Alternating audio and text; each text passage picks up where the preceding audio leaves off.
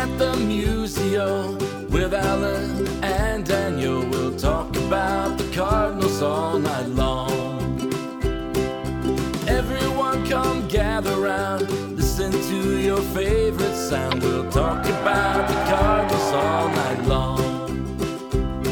We'll talk the games and all the rest, about the team that we love best. We'll talk about the Cardinals all night long. We're gonna talk about the Cardinals all night long.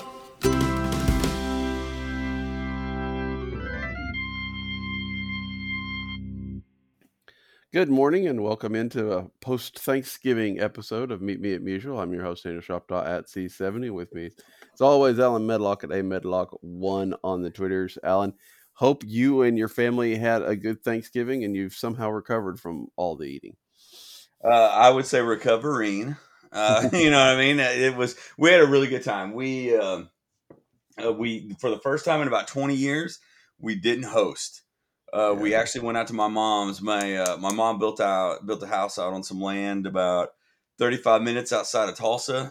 It's land that Amber and I own, and Amber's sister owns another plat out there. And Mom built out there, finished up probably last summer, and it was so nice to go out and not have to worry. I mean, help on cleanup, but not have to worry about all of it before and after company. So it's been a great holiday. It was a great break from school, and now I'm kind of ready to get back and get some baseball going.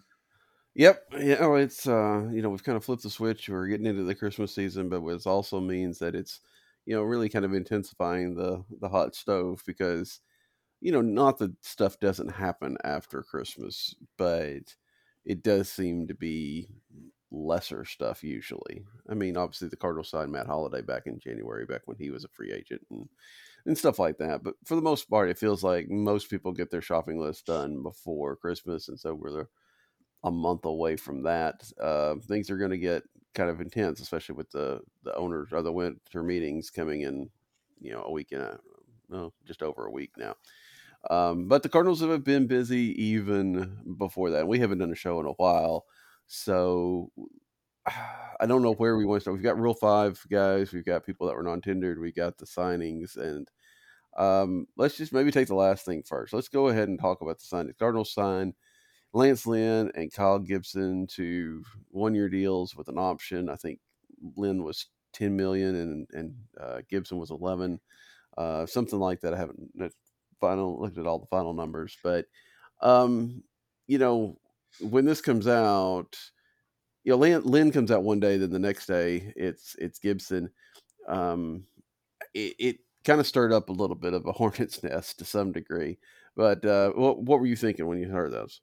Well, and I was probably on the other end of this, and I'm going to lead to some eye rolls. But I was kind of glad to see both those signings. Hey, I was glad to see him go down. I was glad to see the activity. And I'm probably a little bit more positive on both than the general consensus would be.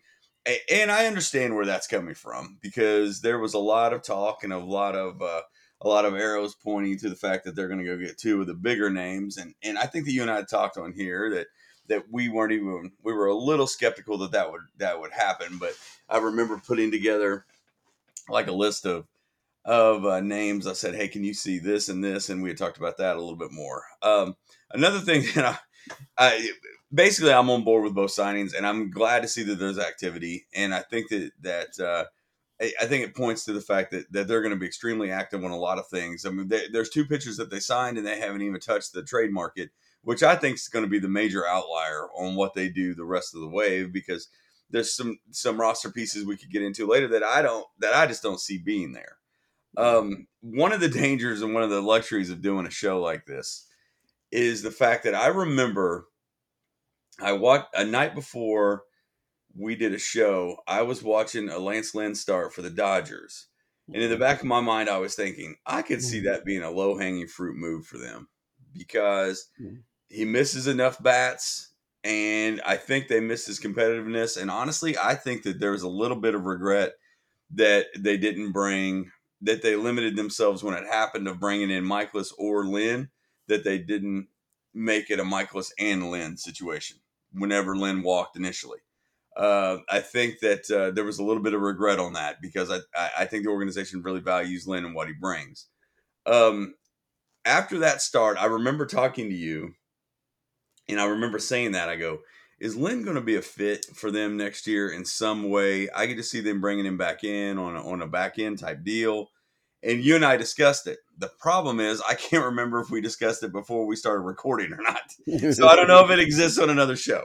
So one of the dangers of doing this is the fact that Daniel and I talk for probably 30 minutes before we start recording. And sometimes it blurs the lines of what makes it to the recording or not. Very true. In leaving this topic for me, I approved of both. I think Lynn will be an improvement, and I like that chip on his shoulder idea that Mo said during the presser. And I think Gibson's a lot better than people are giving him credit for. And I'm glad the fact that both of them want to be in St. Louis. Yeah, I think there's a lot to be said for that, and I don't think there's anything wrong there at all. I do think both guys will probably be better than what we saw last year. You do have to, especially with Lance Lynn, I think you have to factor in that the age. I mean, there is a risk that it's more age related than variation of on a theme.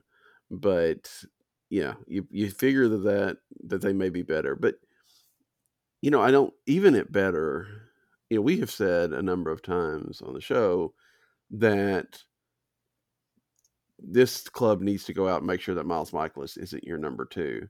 Yeah, they haven't done that, right? I mean, as the rotation stands right now, and obviously there's another pieces to get, but if you were starting right now, Miles Michaelis is your opening day starter, and given what John Mozeliak was saying in the press conference that he was still just looking at 3 pitchers, even though he's got two in hand. That they hadn't necessarily looked at the trade market much. I don't. It doesn't sound to me right now. And again, what John Mozeliak says right now doesn't mean that doesn't change. We all remember that Matt Carpenter is my third baseman part. But if that's the case, I mean, at best, Miles Michaelis is your 2 next year, and I mean, it's better. I think that you've raised the floor on that rotation significantly.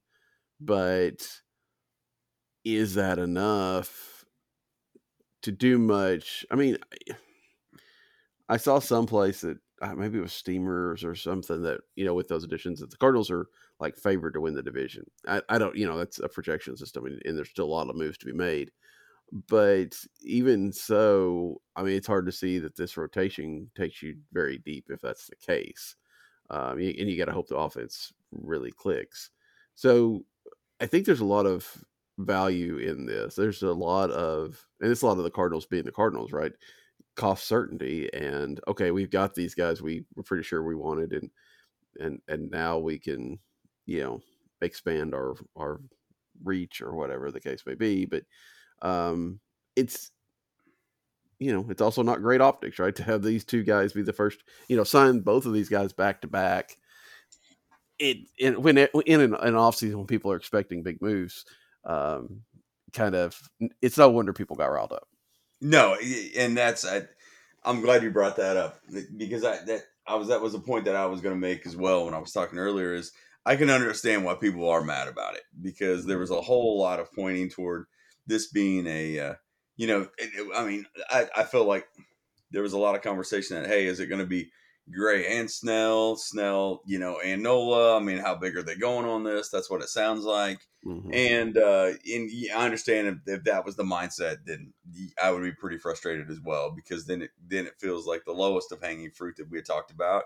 And it was almost more that the guys wanted to be, I know this isn't true, but the guys wanted to be here, as in the guys in Gibson and Lynn wanted to be here more than maybe the Cardinals you wanted them to be in the first place. And just because they were the first ones to answer the phone, essentially, that's what it took. I don't think that's how it worked out.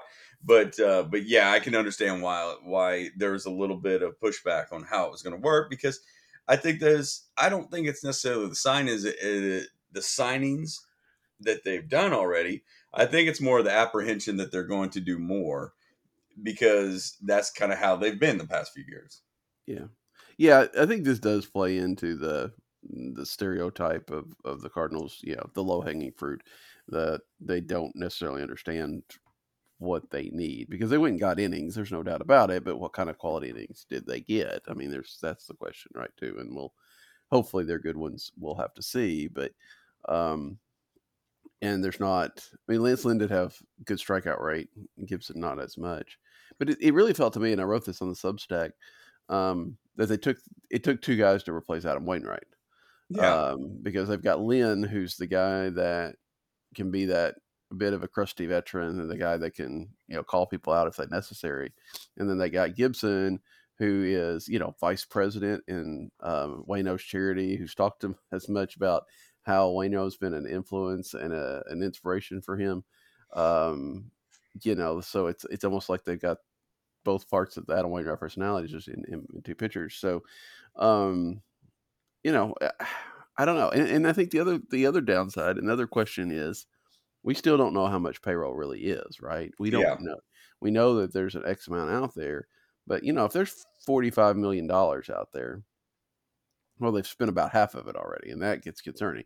Now, if it's 60 million or 65 million, this is not bad, right? You still got plenty of room, but you do start wondering if they're going to be able to play in the big fish area. And the big fish area isn't as big of a pond as we would like, right? I mean, with Aaron Nola off the board, it really kind of feels a little bit like Yamamoto or bust, right? I mean, if you get a Yeah. Gray or you get a Snell, that's fine. They're good pitchers, but are they the ones that are good enough that you can have these, number 4 guys or number 3 and Yeah. number 4 guys in your rotation?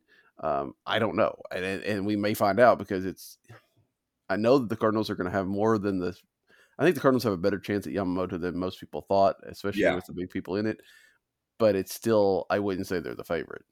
No, just because even Mo mentioned the deciding factor that's going to work for a bunch of the Far East players coming over is the coasts are so attractive, Mm-hmm. and unfortunately for the Cardinals, L.A., New York, and Boston are all looking for pitching. So, and those are the pockets that can get really deep and get really crazy, especially for somebody 25 years old. That will, I think that's the scary part for the Cardinals, because it's one of those where I feel like they're playing their hand right now or being hush hush about it, to where I do think they have a chance at this, but man, the spending is going to get insane on on on what it's going to take to bring him over. With the posting fee, Mm-hmm. and in the age, it's going to be crazy. You brought up a good point though, and even in your write up, I thought this was really good. Bringing in Gibson and Lynn, while I support it both, I'm afraid that even has now limited the fact of I mean, is Jordan Montgomery, as if they bring him in as their big horse? I mean, is that a disappointment? I That's what kind of mean, concerns me a little bit. Where I would be happy with that move, and I think it makes him better. I do wonder if the general thought process is, this is a disappointment. Look who you brought in, type deal. I think probably if Jordan Montgomery's your biggest one, then yes, it's probably a little bit of a disappointment. It's not bad, No, yeah, but I don't think on a and maybe we're wrong. Maybe I'm wrong, because he obviously pitched well enough in St. Louis and in Texas and in the World Series and everything.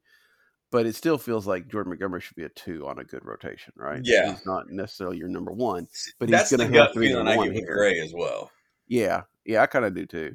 No, It's been interesting to see people, lump him in that top group, and maybe that's just my bias or my not really realizing it, but I've always felt like he could be a number 1, but not necessarily in a really great rotation. You'd rather him be a number 2.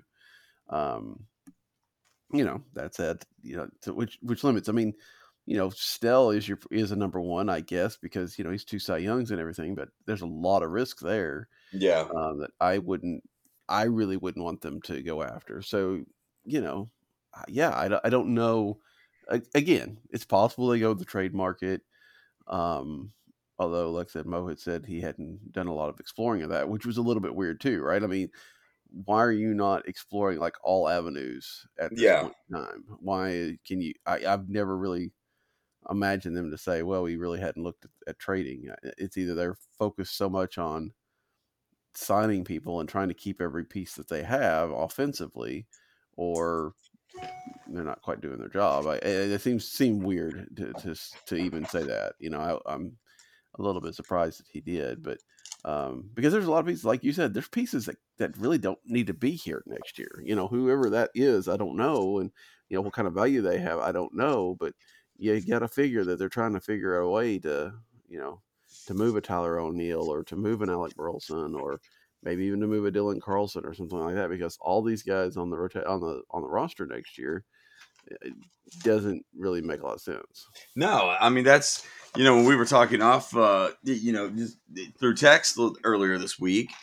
That's what surprised me most about the presser, and to make me think that they're just kind of playing this close at this point, because it doesn't make a whole lot of sense when the culture was called out. They've brought in 2 players to address cultural needs, to get back to the foundation and expectations that they have. But some of the guys that potentially, I say guys, some of the names that potentially could be an issue on that are still a part of the roster, and they make the comment like those situations aren't going to be addressed and it's not important to them. You know what I mean? Kind of a talking out of both sides of your mouth type comment. Now that's also us drawing the lines of one of the cultural issues, and one of the guys that may be leaving is O'Neill quickly. So I don't know. Yeah, I kind of thought that was strange in the beginning. I was like, yeah, that's kind of a mixed messaging per se. But everything right now is also just laying the groundwork and not overplaying your hand type situation that Mo is good. Yeah. And he, kind of speaks in circles a little bit sometimes. But I feel like you and I were talking, even after the press conference where he made the comment of, yeah, we haven't explored that market yet. I was thinking, to me, this is just completely gut feeling, and they may announce Snell later this afternoon. I don't know. I feel like that top end is either Yamamoto or the trade market at this point. I have a feeling that that's just the way that I look at it. I feel like they're trying to bring in Yamamoto for a long time for a lot of money, or they're going to move a lot of pieces around to go get somebody. And I know where Glasnow is kind of the name that you want to draw, but I think Cease may be the one that makes a little bit more sense just because of the trading. I would think that the trading partners with the White Sox / Rays has maybe about equal at this point, but I don't know why Cease makes a little bit more sense to me to bring in and sign for a long term, where I'm not sure certain Glasnow would be that guy. But those are the names to me that make a lot, maybe even a Bieber type deal. And Bieber goes into one of those. He goes into that category of, is Bieber enough? I wonder about that as well, because he had some struggles last year, and injury is always going to be the cloud hanging over his head. But just to handicap it for me, I feel like the big fish for them is Yamamoto, and then that's the only signing at this point, and the rest may be the trade market, which is makes me think more of the press conference was more of just a, hey, don't overplay your hand type situation. Yeah. I don't know. I think I think you're probably right, because it doesn't. I mean, the Cardinals have been linked to everybody, like you say, but that's some degree not their own doing. That's a lot of, hey, the Cardinals need pitching, and they so Blake Snell's a pitcher and that kind of stuff. I do wonder. It was interesting this week to see. It came out, I guess, through Yamamoto's agent or some interview with him. I don't know exactly, but that he basically hadn't ruled out anybody, that he wasn't going to just go play in the coast or a big market or anything like that. He hadn't ruled all that out, which granted could be a little bit of leverage, could be just trying to, play teams against each other. But it's also interesting because I think a lot of times Japanese players have come over and said, hey, I want to play in, Anaheim or, on the coast, or I want to be close to home, whatever. But it was also interesting that he wanted to play on a team with other Japanese players, which obviously there's Nootbaar, which I think somewhat counts, being how best buddies they are. But you remember back at the beginning of all this, the Cardinals were linked to the Matsui. Was it Yobi Matsui, or I can't remember his first name exactly, but um, yeah, to the point that that article from Yahoo Japan basically said they had an offer ready for him, and they haven't signed him obviously yet, and I don't know that they will, but I think that would be interesting to see if the Cardinals like next week signed him, um, and assuming that that's a little bit more of a data point for Yamamoto, it would be worth the investment, right? I mean, because Matsui's good in his own right. I know we've talked about it. You mentioned it here, I think, or maybe David Jones did on Gateway. I can't remember exactly that he did have some problems in the WBC because the ball's a little bit bigger and his hands a little bit smaller. So there are potential issues, but I think that one, they're still saying they're looking for help in the bullpen. Um, that would be two birds, one stone type of thing. Yeah, no, I completely agree with all that, and it leads to more. You wonder how much posturing is actually going on a lot of these things, and it's that's part of the fun of where we are, and it's so it's funny. I don't know. My head's just spinning around this because ultimately, when you and I talked about this in probably September, October, about, hey, this is, Yamamoto's intriguing. My gut reaction was, you know what? I feel like these are a lot of overpays. Until I saw Senga, and I thought, wow, he was really impressive for New York.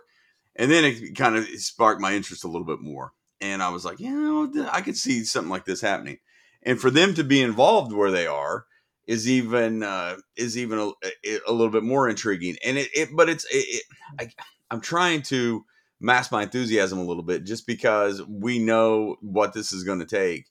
And we also know that puke point that the Cardinals have tried to avoid for years. Mm-hmm. So, I don't know. It's going to be interesting to see, and I would think the winter meetings are going to be pretty darn exciting to see where it goes, or disappointing in the Cardinals' case. I don't know. Well, and he's Yamamoto also said that he was going to sign after the winter meetings. He was not going to, or wasn't going to sign at them. So that's a little more drama we have to drag out, and it may change all everybody else's markets. But yeah, I mean, I think the Cardinals. You make the argument that the Cardinals have decided that they need to revamp their pitching. And the best way to do that is to go out and get Yamamoto for, 10 years or whatever the Yeah, case may be. And then, you sign these two other guys to, 1 year deals so that, if they do well, they've got options. But, you can go out and get somebody next year, or you hope that a Roby or a Graceffo or somebody develops into that, or hints. or hints. Although, I think those are kind of some of the outliers that we haven't talked about. Which in this whole conversation, it's tough right now to even bring up those names because unfairly or unfairly, they're going to be deadpanned right away. You know what I mean? So, sorry to step on your point. No, I mean that's right. I mean, you don't really want to necessarily rely on those guys even for next year. You hope that they're about ready to go, but even then, you're probably going to have to go out to the free agent market next year.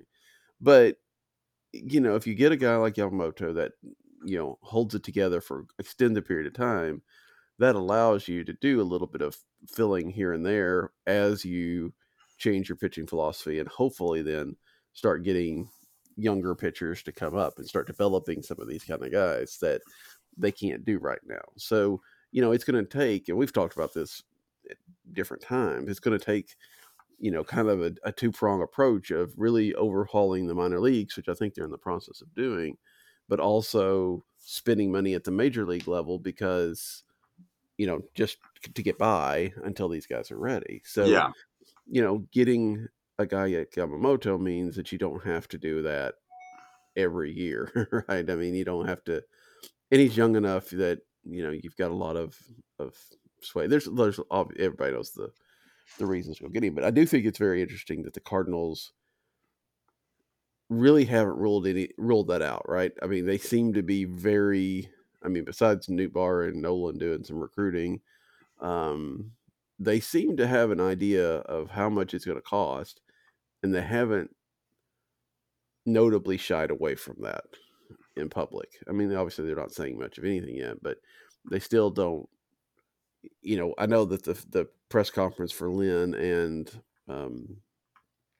Gibson, you know, Mo talked about their outreach in Asia and things of that nature, and it got, Ben Fredrickson was writing about, the Yamamoto vibes of, what was not said, but really what seemed to be indicated.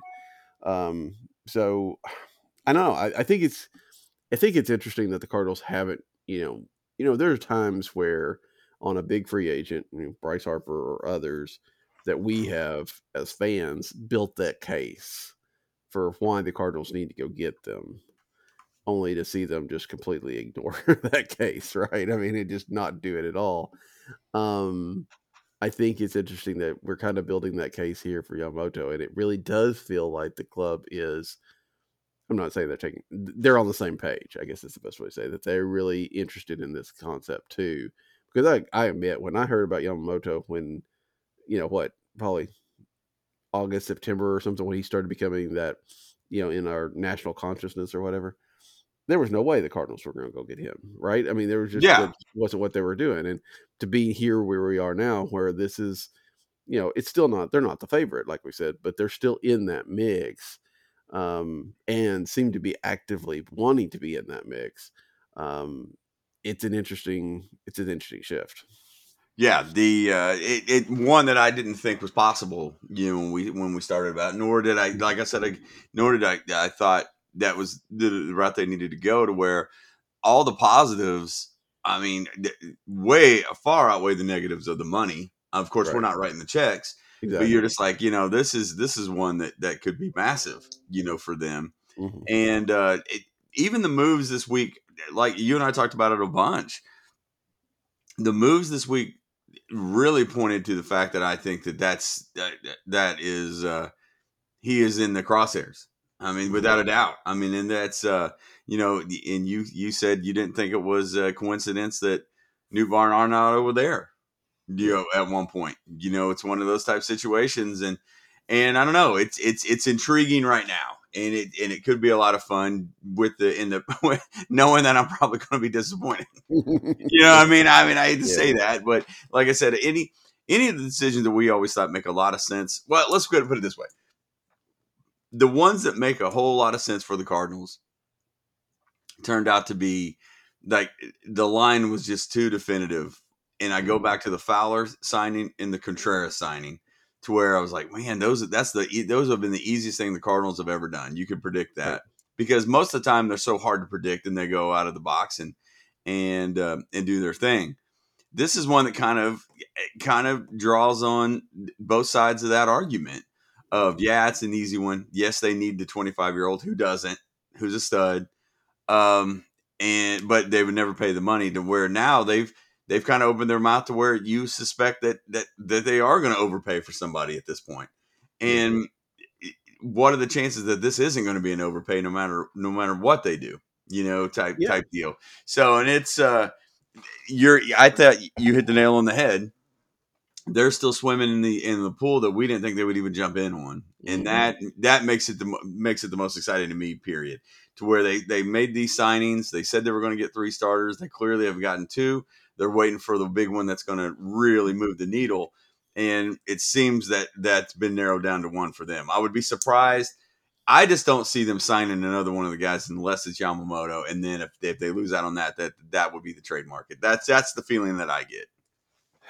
I kind of feel that way too. I don't, again, they might do Sonny Gray. I feel like Sonny Gray is a guy that could fit in this situation, but it's also, like you said, is that really truly a number one, especially on this rotation, which is, you've got your number 2, but Michaelis isn't really a number 2, that kind of thing. And you got to, even with Yamamoto, there's the argument that you've got number 1 and then, 4 4s. I may be a little bit extreme, but if you get a Gray, you've got a 1.5 or a 2 bunch of 4s. So you may be right. I don't know. It just, again, I wonder about the market. The people that they want to move, the market's got to be low, and the market that's high are people that the Cardinals need to keep, like Gorman and Donovan and people like that. So, how easy is it to match up in the trade market? And Yeah. is Mo just too spooked for the? I mean, because the Goldschmidt trade was pretty easy, I think, because the Diamondbacks were motivated to move Goldschmidt, and the Arenado trade, I continue to believe, was completely orchestrated by Nolan to the point that he was going to St. Louis and nowhere else. So that was an easy enough trade to make. There's difficulties there, but some of the trades that have been more open, the Marcell Ozuna trade that did not work, Yeah. the Matthew Liberatore trade that, still judgment out a bit, but not going to turn out the way the Cardinals thought it would be. I don't know. They may be a little bit trying to revamp how they look at the trade market too, and that may be why they haven't gone that way. I mean, there's no telling. I mean, obviously they need to do a lot of stuff, and that was one of the things that and we'll get to this part, I guess. They bring back Lance Lynn. They make Daniel Descalzo the bench coach. Yeah. You've got a guy in Kyle Gibson who has pitched for other places, and so there is that, but also feels like he's from St. Louis, and probably it's like they still haven't gone well afield to try to bring in some new voices. Now there has been we haven't heard anything more about Hein Bloom or anything like that. You'd like to see something of that nature, but I don't know. I was a little bit, obviously you like to see Daniel Descalzo back in the system. Yeah. But I don't know. I've always, maybe I have the wrong opinion, but I've always felt like bench coach should be like the veteran guy that can really help out, right? Well, I'm glad you brought that up. Go ahead, because I had a point on that as well. Well, I mean, it just felt like, why are we continuing to put guys that have like limited or no coaching experience in the big jobs? Why doesn't Daniel Descalzo come in and be a infield coach first, and then maybe if he shows the skills, become the bench coach? Is it just because he's a 2011 player and we're going to make a spot for him? I don't know, but it seemed weird that he was your choice over a guy like McEwing, which again, I expected McEwing to move on because he was kind of that last minute spot, because Holiday didn't take it, another guy that had never coached in the majors. But McEwing at least had plenty of experience in different organizations. To replace him with Daniel Descalzo, who's doing his, just a year or two away from playing and still hasn't coached any. I don't know how well that works. Yeah, well, and you touched on something that has always that has kind of bothered me. Is how easy they've made it to hire or fire the bench coach, and how it. I know this sounds stupid, but it almost takes away from the importance of the job a little bit. Like it's. I want to look at it as a manager in training, because he's the guy that gets the clipboard whenever a manager gets tossed. Yeah. But the last two that they've hired, I thought McEwing was excellent and would be the type of guy, kind of like a Pat Murphy type situation. One of these guys that have been in the coaching circles for a long time.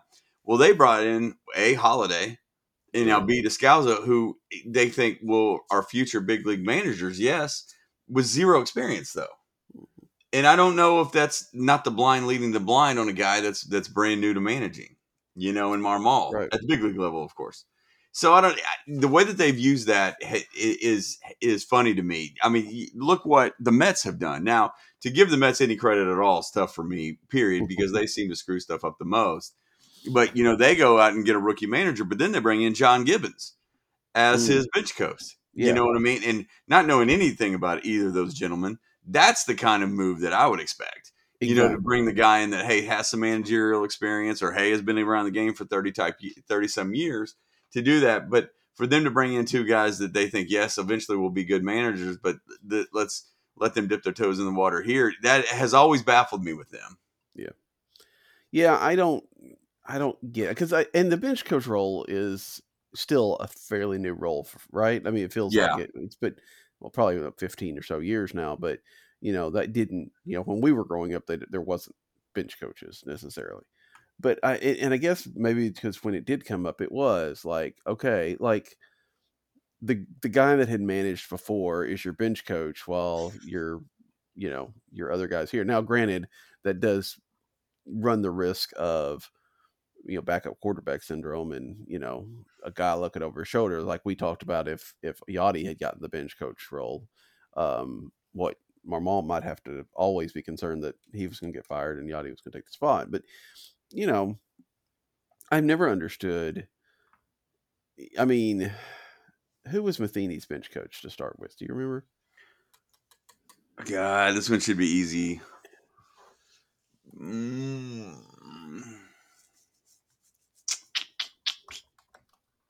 I'm not sure. I mean, Shildt stands out so much to me. You know what I mean? Yeah. I mean, and Shildt was even Shildt was interesting, right? Because he'd managed in the minor, he had never managed in the major leagues. He never played in the major league. None of that. Mike Aldretti was. Yeah, that one makes sense. Yes, okay. Who had done a little bit of coaching. Yes, and yeah. There's some of that. But yeah, you've seen Shildt. Then you saw Marmol be that way, who hadn't had a whole lot of. He'd done some of the minors and obviously had some success, but not a whole. No, just years. And then I said they've used that as a promotion tool.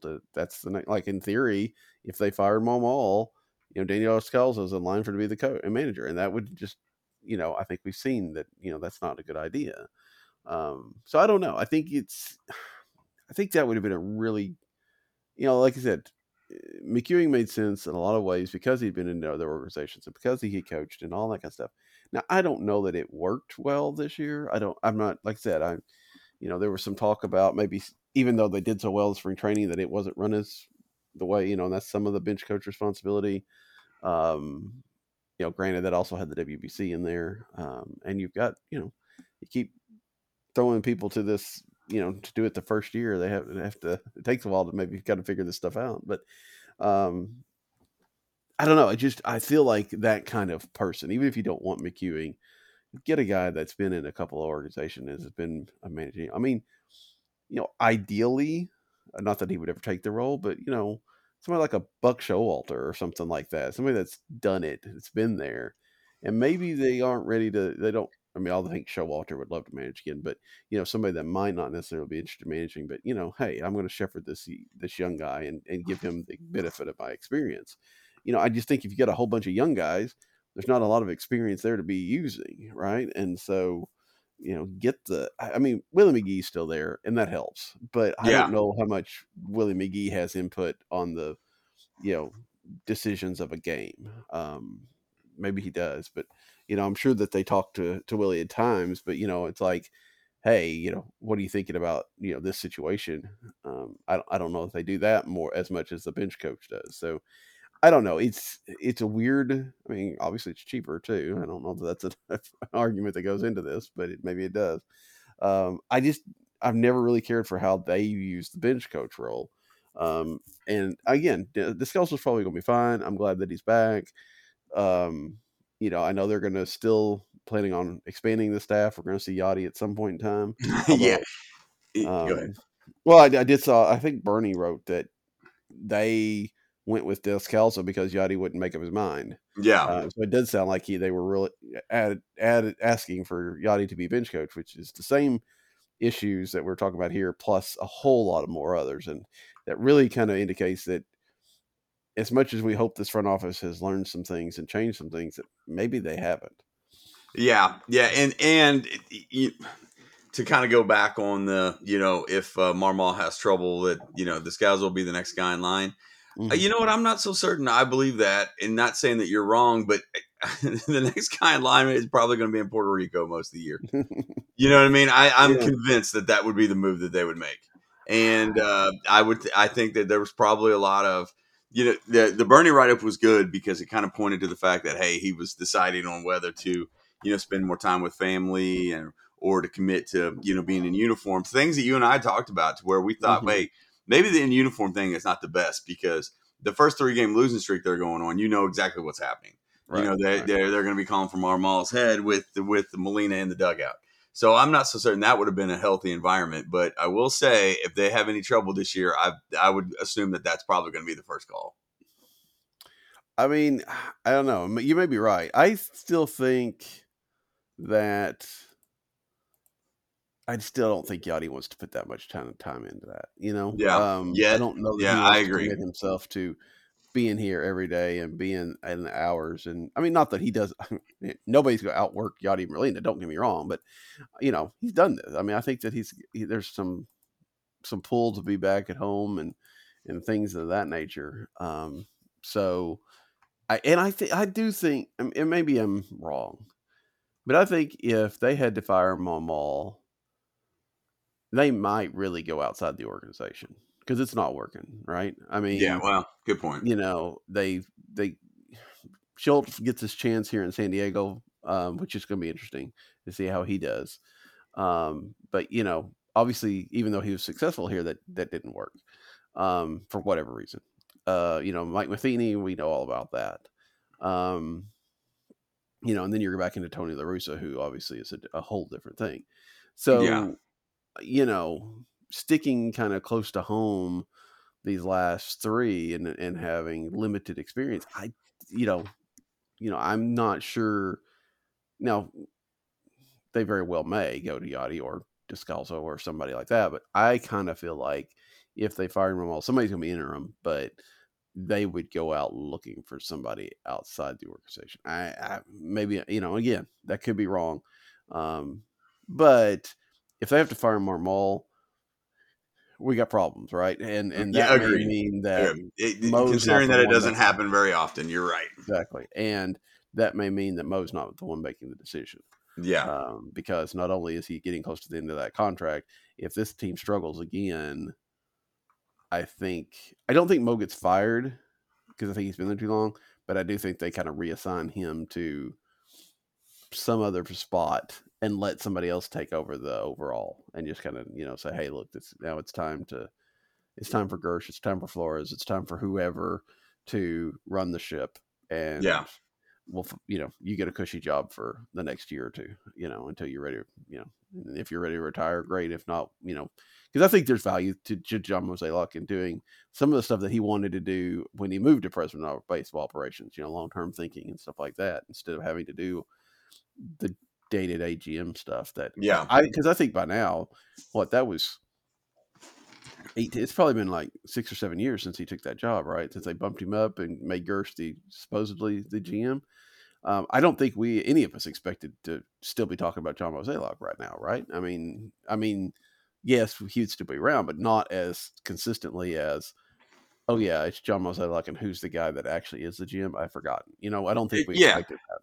Well, and I always kind of laugh about it as well. Of if you remember, it was mapped out that, hey, part of my job now will be to grow the game, to make sure that we're not stale or whatnot. Right. And what's funny about it is that every organization's president of baseball operations does the media tour now. You know what I mean? Not like they were necessarily ahead of anything. I mean, it's it's kind of funny how it all worked out and how it's kind of stayed exactly the same, really. Some of it is just title inflation, Yeah. Being able to, you want to keep a guy, so you make him GM, but then you make the GM president of baseball operations. But it does feel like, I don't know, and maybe it's because I don't watch as many other people. Because you're right, there are people. Some of those baseball operations are still in the media, but it don't feel like. I don't know that you see them with the day-to-day stuff, right? I don't know that they're the ones that are asked about the trade or the signing or something as much. Maybe they are, but I feel like at least other organizations, their GMs still have some input because you see some different names. And in St. Louis, I mean, I don't get me wrong. I'm sure Michael Gersh is quite a bit involved with some of this stuff. Sure. And we don't hear as much about it, but it really is difficult to understand what the GM is doing because everything goes back to John Mozeliak. Yeah. That's, I mean, he's the face, and that's which is good or bad. And I am on record. I'm a Mozeliak fan. And feel like he's done a great job and has put him in this, but everything needs some churn, as he would say. Yeah. So you're right. I mean, this could be last year. The 2023 season has done things that we just have not seen in a while in this organization. And this offseason is going to tell a pretty big tale about what the future is going to hold. Yeah, I think so. I think this is if for some reason there's another substandard year next year, I think there's a good chance that we see a lot of changes, right? Both agreed. Up and down. And, I think the club's going to be better than that. I think, my personal feeling is if you took last year's club and ran it back, they'd be better than they were. Agreed. Completely agree with you on that. Not that they would be a 500 team or anything like that, but they might have lost 84 games or 85 games or something like that. Still enough that you need to be, doing what you're doing. But I think last year was kind of the everything that could go wrong type of situation. Yeah, you took the words out of my mouth. That's exactly what I was getting ready to say. I mean, Arenado didn't have a good year. Goldschmidt struggled at times. It was just one of those things that, you would think ultimately, I mean, roster to roster, you would think that they're probably the third best team in the division, just as is right now. That's I mean, not to go down this rabbit hole, but they're going to get. You're going to get more like the steamer projections. A lot of that is going to be based on the fact that Milwaukee has one starting pitcher right now. Right. You know what I'm saying? They're kind of in the same boat. And, the second starting pitcher won't be in the organization and won't even pitch next year in Woodruff. And those things kind of happen. But, yeah, you're right. I would think that as bad as it got last year, I think that was as bad as it could get with the roster. I would think so. But, again, if you have to be at least a winning team this year. And, there's no guarantee that, they won't be 82 to 83 losses right now. I mean, we'll see how things shake out. So, that could be, could be a thing that we see. We've gone for about 45 minutes already. We haven't even gotten to the other topics. So let's shift gears a little bit here and talk about the non-tender and Rule 5 kind of together. Let's start with the Rule 5 stuff. They keep Kloffenstein reverse, and then Pedro Pages, which kind of foreshadowed some stuff. But were you surprised? I mean, was there anybody that you thought they wouldn't keep that they did, or vice versa? Well, personally, when I felt like I was really refreshing I'm not. You know what? I'll refresh my socials and everything to try to keep up with the latest update on some, the moves of the meetings, of the trade deadline, stuff like that.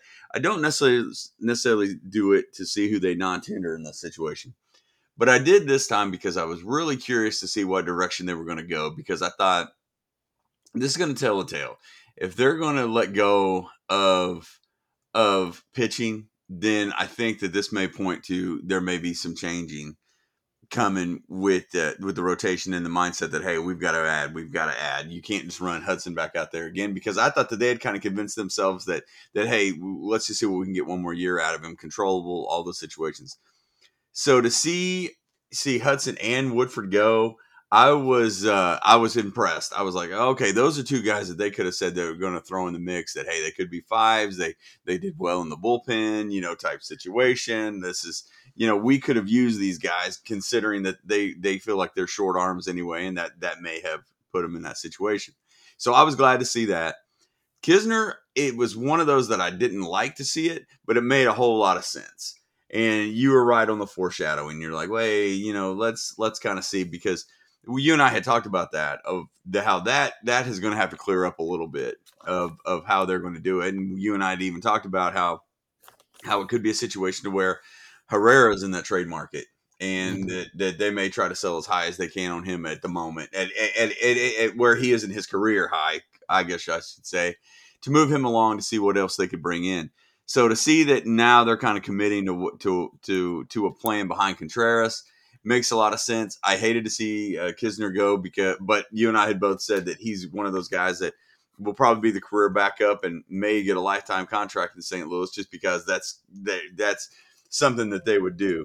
But to see him move along, I thought moved the needle as well. It's like, hey, this is going to be a little bit of a different offseason than we've seen in a while. So ultimately, I was surprised and pleasantly surprised in the moves that were made. Yeah, I going to back on the Rule 5s a little bit. I was a little bit surprised that they kept Pages. Now, obviously, if they're planning to non-tender Kisner, that made sense. I was a little bit surprised they also didn't keep Ian Bedell. I'm going to be interested to see if some Pittsburgh or somebody that's low and doesn't put him in their bullpen and keep him there for the Rule 5 this year. Agreed. Well, and it's funny because that was the name that ultimately, whenever everything was done within like that evening in the next 24 hours, he was one of the top 5 names that were listed on a lot of those on a lot of pundits boards of, hey, this could be somebody that you can get and have some high upside. Yeah, I was a little bit surprised they didn't, and they've had so much luck in that 2020 draft that you think they might want to keep him, especially since he seems to be. I mean, he's had some injury issues, but he seems to be making some progress. But they didn't, and we'll see how that goes. But yeah, the non-tenders. Agreed with Woodford and Hudson. I think that was an indication. It should have been an indication, and maybe we'll see as the whole offseason goes on, but that the mindset has changed. Because I feel like if we're doing business as normal and the Cardinals are coming off a 87 win season, both those guys get contracts, right? I mean, yeah. I mean, they're here because they're solid and dependable, and you know what you're going to get, and blah blah blah blah. Even though what you're going to get isn't worth necessarily putting out there, but we need innings. They both have options. We can tender them. They're not going to cost us a whole lot, and they're there if we need them. I will say the use of Dakota Hudson this year. I mean, the fact that he spent a lot of the time in Memphis probably was a little bit of an indication that his star had waned. But I was a little bit surprised that they went that route. I was glad they did, but I was a little bit surprised. And Kisner, I still don't know how this catcher situation is going to go. I mean, I wrote about it. Is it where they're going to give Herrera enough time? Is it better for him to, is he only going to play 40, 50 games at the major league level? And is that good for his development? But he's also been at Memphis a couple of years. It's still not 100%. You can't rule out him being on the trade market still, sure. Right?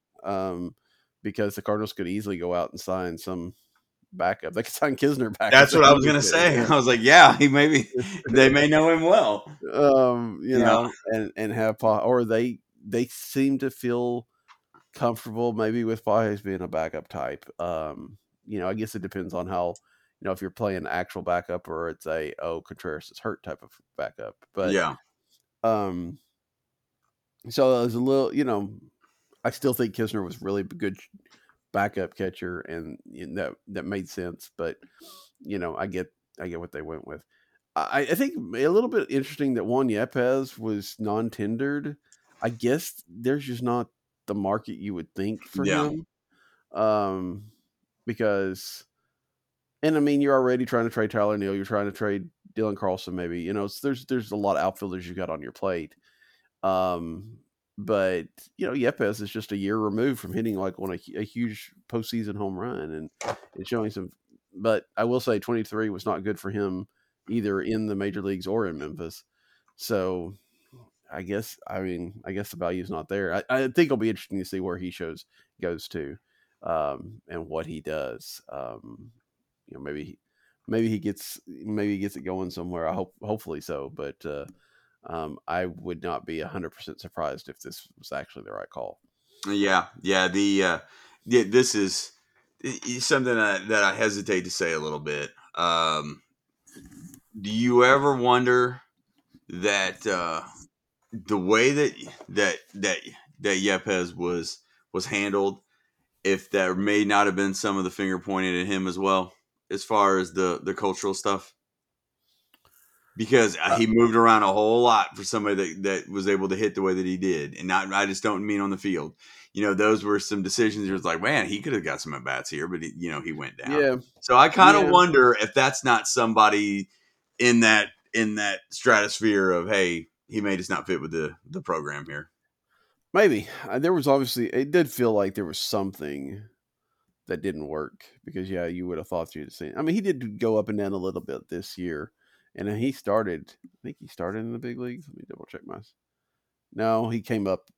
He came up like right at the first, right at the beginning. He went to because Newbar got hurt on opening day, so he was up Yeah. right after that. But and to be fair, he just didn't necessarily. It didn't necessarily click. But yeah, there were times where I mean, it could be worse. It could be Moises Gomez and still not getting Yeah. any shot. And that's another name that I kind of thought we would see, let go or cleared up, and we still may. Um, but yeah, I think it's just kind of. I mean, the moves made sense. It was. I don't think there was anybody on the list that got a contract that was surprising. Um, so it cleared up some spots. And again, there's still. It does feel like we spent the beginning of this offseason talking about how much churn there was going to be on the 40 man, and there's been some, and there still can be some more. But because I think that is the 40 man full now. I can't remember.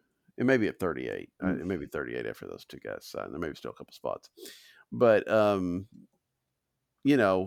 don't think it's going to be quite the upheaval that we thought it was going to be. It didn't. I mean, it's still a lot, but it's not quite as much as we kind of expected because we kind of thought, there's going to be a lot of guys just kind of let go because there's just not need for them, and much like the Cardinals, they don't tend to let people go unless they just really don't want them. Yeah, exactly. Always a story. Yeah, it does seem to be. So, I'm trying to think if there's any. That's really pretty much about the week that was, if you will. I don't know that there's anything else out there. Is there anything that you can think of off the top of your head? You know what? Not really. I'm just one. You get to Thanksgiving, and then that off season really kicks in for you. And I, my blood's pumping baseball. Not only that, I mean, we start high school on the 1st, of December. Then this a lot of things are moving, and I'm really looking forward to the winter meetings and seeing what kind of moves are made, and seeing as aggressive as teams are being right now. Let's see if something happens today. There was some trade wins yesterday that Glasnow may move really, really quickly, which surprised me because I felt like it would be best for them to wait as long as they can to see what happens with the Yamamoto fallout, with the Snell fallout. Here a couple of weeks. I mean, a lot of these guys are going to be off the board after the winter meetings anyway. So it'll be interesting to see what teams are going to get ahead of the market and see what how they can reshape their teams now. I mean, it wouldn't surprise me if there was something today. Yeah. And it's interesting, I did write it in the Substack that, Mo came to that press conference and said he didn't think these guys would be, Lynn and Gibson would be around if they didn't make the move like immediately.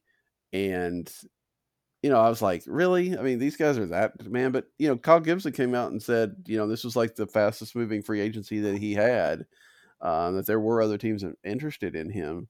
I think he wanted to go to St. Louis, and I still feel like I may be wrong, but I feel like both those guys. It's like, hey, we're interested in you. We'll have this dialogue, and as long as the Cardinals were in the mix, they probably wouldn't have signed somewhere else, right? So, there might be a little bit of a stretch for Mo to say, well, we had to get Gibson now because he wouldn't be there. I think that we've heard that Gibson was talking about how much he's talked about going to St. Louis at some point in time. At least it's been in his thought. I mean, he lives in the area. Yeah. Adam Wainwright, the whole connection. But there's always been that idea of maybe pitching for St. Louis. So, I think if there was significant interest, maybe they could have held off. And again, maybe if you don't sign, Lynn and Gibson on the same day, basically, that people take it better.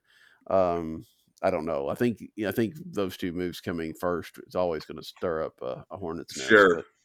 But yeah, it is interesting that those kind of guys were guys that did not have a good year. That Gibson's kind of not necessarily he's had a solid career, but not necessarily anything that's just